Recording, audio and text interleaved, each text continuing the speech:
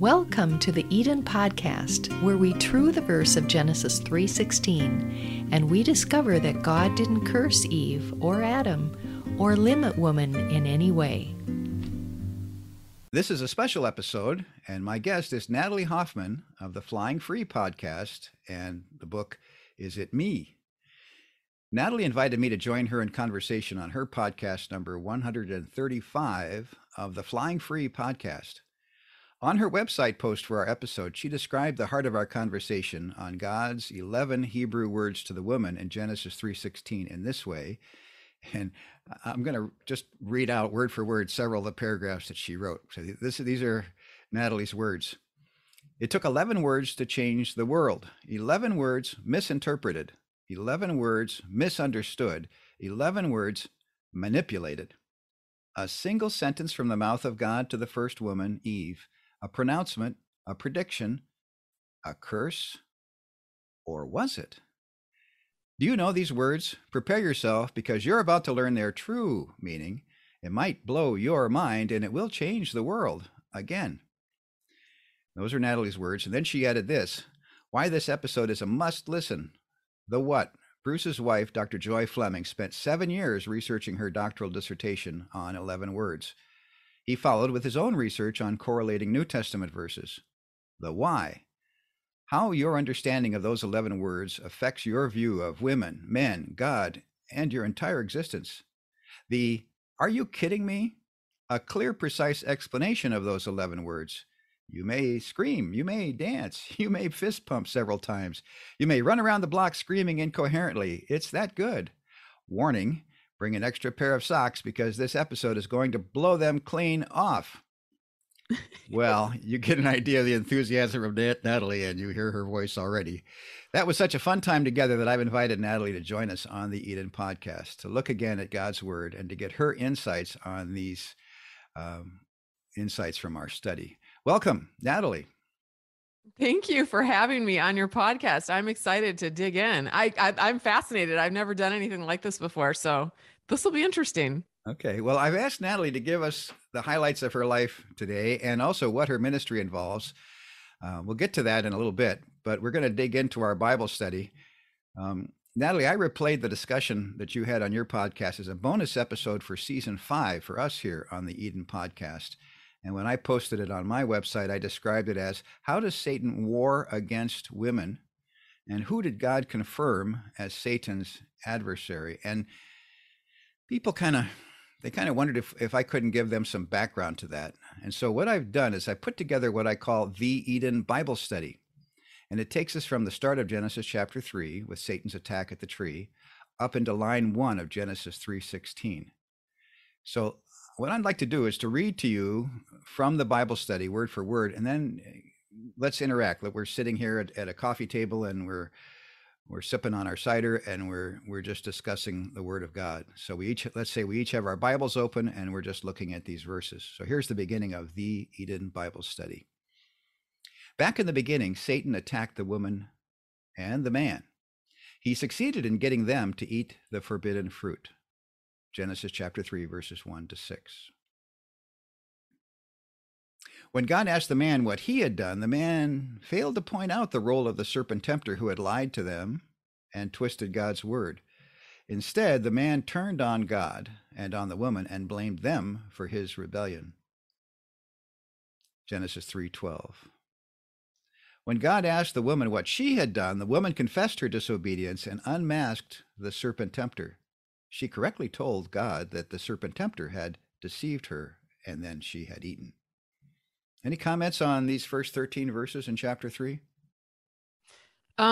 Just that I had never looked at it that way before. I mean, I think you were the first person who helped me to see, wow, that, and it's so accurate. And not only is, I think, your interpretation of this accurate, but you see it happening again, and it just repeats itself. It's like a pattern that repeats itself all throughout history in interactions between men and women. It's fascinating. Immediately, God acted on the woman's words and cursed the serpent. Genesis 3:14. Next, God confirmed that the woman would be Satan's combatant. He said, I will put enmity between you and the woman, and announced to Satan that the woman's offspring would crush his head. This is called the proto-evangelium. It's a Latin word, which means the first announcement of the good news. This is part 1 of the proto-evangelium. I was interviewing a friend of mine from Michigan, Dr. Bill Rudd, and he said, I think this has been flipped on its head, and most people think that the man is supposed to be Satan's combatant. He's supposed to be the warrior.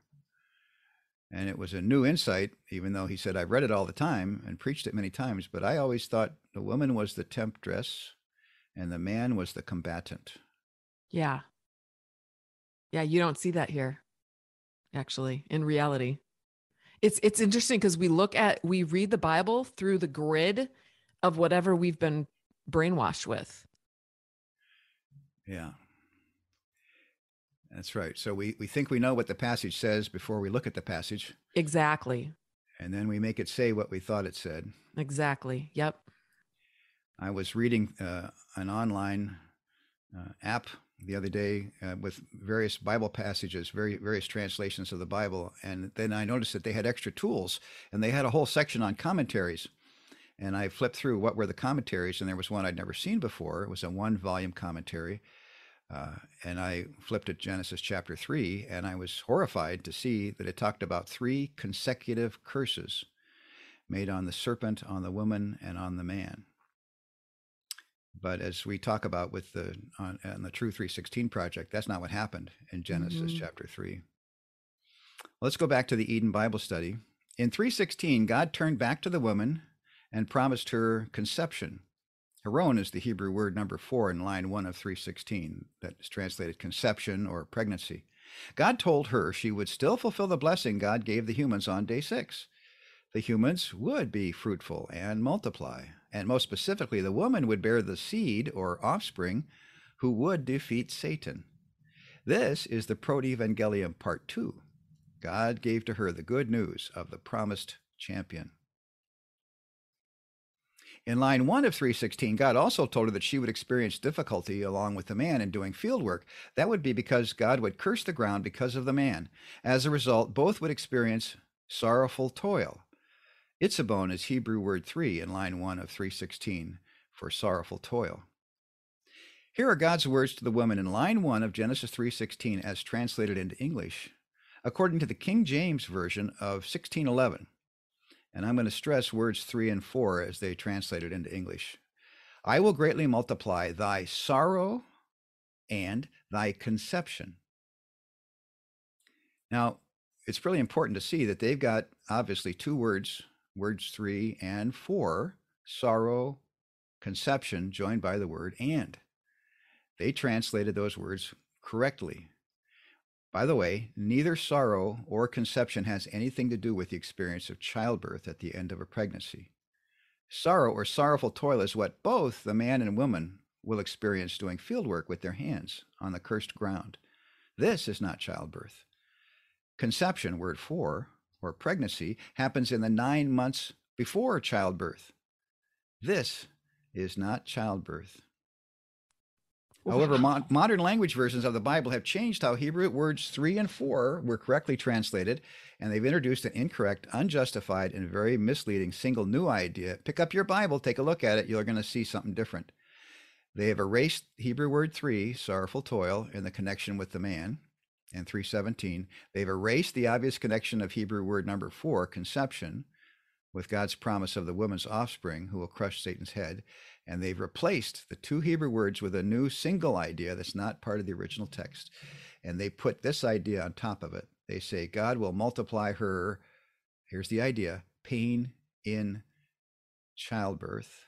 And this is not correct.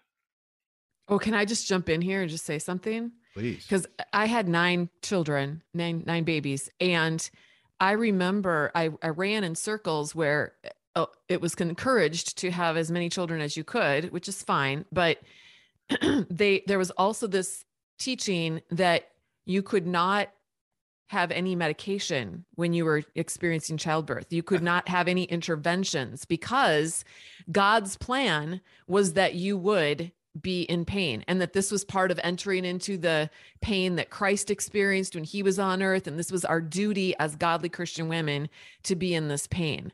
And I totally bought into that hook, line, and sinker until I won't go into details, but my fourth pregnancy, there was a lot of complications in that delivery, and I had to have an epidural for it. So it was my very first time, and I felt guilty and shame and just riddled with anxiety. I thought maybe my baby would die because I took, an epidural. And to make a long story short, I ended up having epidurals for all the rest of them. And it was amazing. I had amazing childbirth experiences with all the rest of them. And my doctor was like so happy that I had finally, embraced just having some pain relief so that I could not be so stressed out during my deliveries. But I'm so excited to see that this is it was all based on a lie. That just blows my mind. Yeah. So you look at the word, I will multiply thy sorrow. That's in anticipation of what's going to happen when God curses the ground because of the man. He tells the man, you're going to have this sorrowful toil, or your toil. So that's got nothing to do with childbirth. It's both of them. The parents of Noah in Genesis 5, they talk about, this new child of ours, hopefully this one will deliver us from the sorrowful toil we'll have working the ground because of the curse on it. So that's got nothing to do with it. And then again, word 4, I will greatly multiply your conception. Well, we don't even feel conception. Mm-hmm. Or the 9 months of the pregnancy. That may be what the word Haron means, but it doesn't mean the last moments, the actual delivery. That's not at all what the Hebrew word says. So what they did is they take it and they call it, there's a thing called a hendiadys in the Hebrew language and others, where you can take two things and put them together to mean one. But there are usually signs, grammatical symbols, there's things that tip you off that, these are supposed to be combined. Mm-hmm. And those are not present in this verse. And they're not necessary in this verse. And Joy showed how we've got to see these two words clearly, because the word 3 hooks down to verse 17 and word 4 hooks back to verse 15. So we've got to keep them clear. And yet they paste this new idea. Now, where do they get this idea of pain in childbirth, Natalie? I don't know. You tell me. I don't know. I think it goes back to the verse 15 where God says, I'm going to put enmity between the two of you. I'm going to confirm the combat between the two of you. And ever since the tree, Satan has been attacking all of us, but he's specifically been attacking the woman. And I think the attack's still going on. And he's attacking her today, us, through the mistranslation of this key verse. Yeah. Well, it certainly brings a lot of shame and fear into the lives of women, and also the idea that we have to somehow make that it's our response. It puts a lot of responsibility on us to. I think there's just so much shame. I think it just boils down to shame. There's so much shame that the devil puts on women, and it keeps women hiding in fear and not able to actually grow and become the people that God intended us to be. You were talking at the beginning that we were actually meant to be warriors. We were actually meant to be ones that were in battle. Yeah. We can't go into battle if we're hiding because we're being told that we're terrible and we deserve pain and we deserve this, that, and the other thing. So this new idea that they've pasted on here, only in the last couple hundred years, even if that far back, this idea of pain in childbirth leads people to think that God cursed the woman. Yeah. But when we true the verse, we discover that God didn't curse Eve or Adam or limit woman in any way. In Africa, Joy and I found that people take this mistranslation when they read their versions of the Bible. And there's wonderful Bible translation societies that keep churning out new languages every year, and they keep translating it incorrectly at this point. And so then the dear people pick up their Bibles and they reason this way. So they think she was cursed with pain in childbirth. So if God cursed her, then she must have deserved a curse. And then they reason further that the Bible must be teaching that woman was guilty or flawed from the beginning. Mm-hmm. Therefore, they reason, now this gets where it gets very serious. They reason that one, we better limit a woman's destructive nature in the home. Wow. And two, we must restrict a woman's destructive nature from harming the church. Yes. And women are viewed as enemies Yes. for home life and church life because they think that she was cursed and deserved it. Oh my goodness. Yes. So now we get to the New Testament passages, and translators, there are a lot of decisions you have to make. The exact same Greek words from the New Testament don't exist in the way they are in English or French or Lingala, or those are languages I know. They don't exist the same. So you have to make a word choice. You have to, how do you explain the word snow to a culture that has no snow? You have to come up with other words, or a lamb if they've got no lambs, so you have to come up with word choices. And in the New Testament passages related to women and men, like Ephesians 5 and 6, 1 Timothy 2 and 3, 1 Corinthians 11 and 14, 1 Peter 3, they have this prejudice thinking that basically God cursed the woman. And then they try to put that into the making an understanding of what God's doing in these other passages in the New Testament, and they come out wrong. Mm-hmm. So this twisting of the truth and reversal of facts is in line with Satan's aims as he continues to work against us all, but he's especially combating women. Yep. I So see that. what's the true 3:16 message? The true message of Genesis chapters 2 and 3, and especially of Genesis 3:16, is that God didn't curse Eve or Adam or limit woman in any way.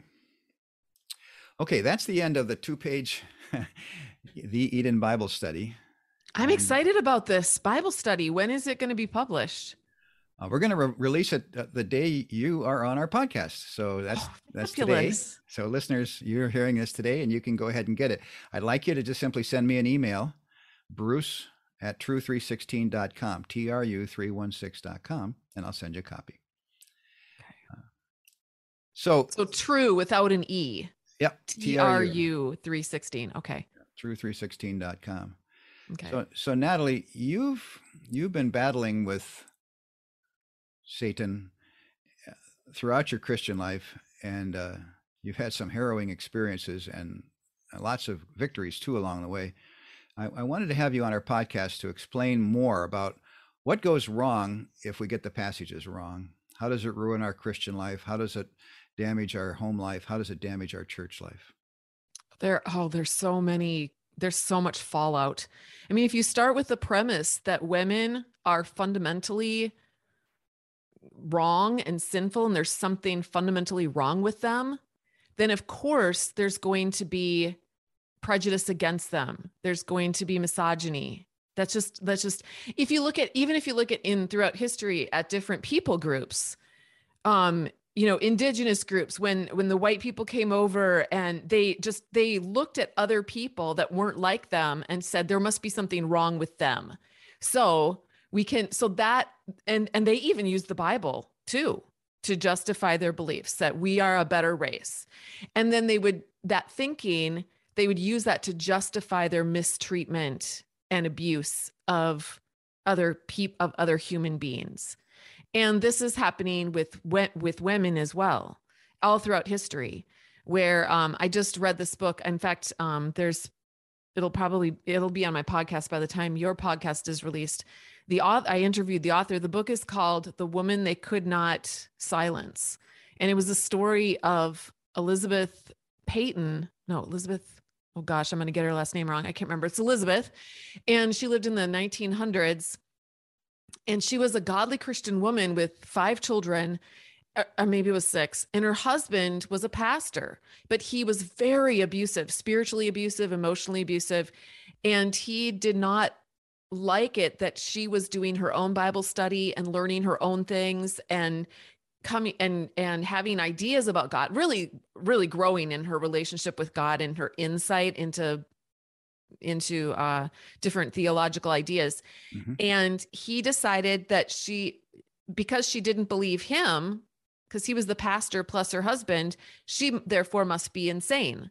And so he had her committed to an insane asylum where she spent several years experiencing and watching so much abuse of women. Most of the people in the insane asylums were women, and most of them were there not because they were insane. They were there because their husbands put them there. They didn't need any other reason to put women in insane asylums back then. She changed that. The whole story is the story of how she got out and ended up making changes in the law and raised money and got the word out, raised awareness, and ended up making all these changes. So she's a pivotal character in the history of women's rights, but nobody really talks about her, which is why this author decided to talk about her. But it's not just in the 1900s. It's not just in the 1800s or the 1400s. Women have been treated like this since the beginning of time because of these kinds of beliefs.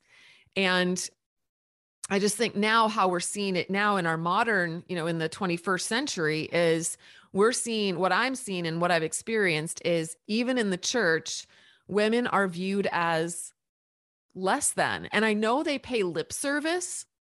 Churches and religious leaders will pay lip service to, women, we just want to respect them and honor them and cherish them. And they play this wonderful role in our lives. They pay lip service to it. But underneath all of that is this exactly what you're talking about in this Bible study is this belief that women are kind of naughty, that deep down inside, we have this naughty bent. We either want to tempt men with our bodies, or we want to lie and deceive people, kind of like Eve did. She deceived and she tricked Adam into eating or whatever. I mean, you hear rhetoric like that. Sure. So, and how you're seeing it play out then in practicality is that if a woman does come forward and say, hey, I'm being mistreated in my home and I don't know what to do about it.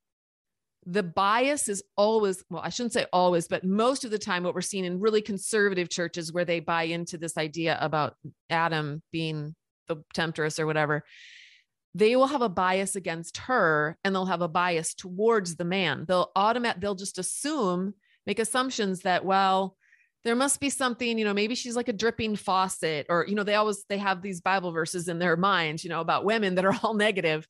Maybe she's just not being submissive. Maybe she's just not giving him enough sex the way the Bible says you're supposed to please each other. Maybe, there must be something wrong with her. They make that assumption rather than just believing her and going, there must be something wrong or she wouldn't be coming to us. Because women in healthy marriages don't go asking their pastors for help.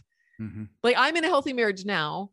I would never dream or have it would never cross my mind. I should go ask my pastor for some help for my marriage.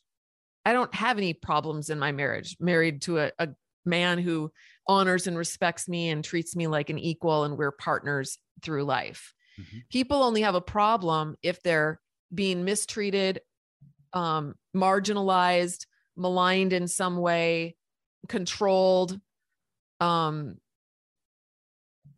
things withheld from them, that kind of thing. Then those are the people that are really hurting and needing help. And I think that the churches are really doing them a disservice because here's why. Women associate the church and church leadership with God. So what they're really doing is when they come to a church leadership and say, help me, I'm being hurt. What they're doing is they're going to God, and they've been going to God, but they feel like this is the next step. So I need to go to the people that are representing God, and surely they will help me. Surely they will believe me and see my plight and want to help to rescue me. And then they actually end up re-abusing her.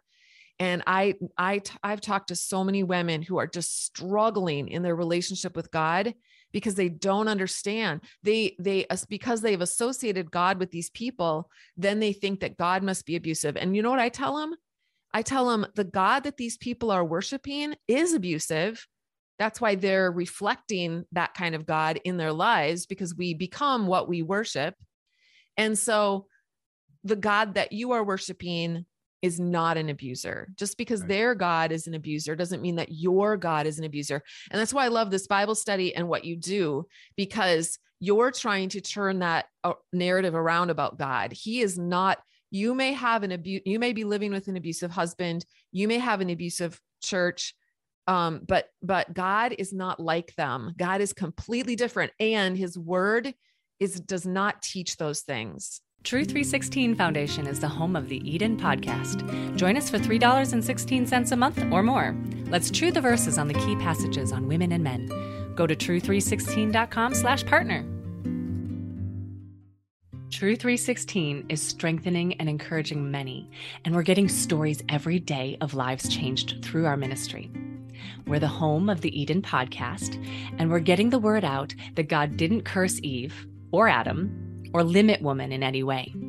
Our volunteer help is wonderful, and we grow stronger with each new true partner who gives to the True 316 Foundation so that we can cover the costs to do the technical work of the Eden podcast, to coordinate our True School workshops like the 2-week Eden workshop on Genesis 2 and 3, and to make the True 316 Foundation function in its outreach to scholars and students around the world.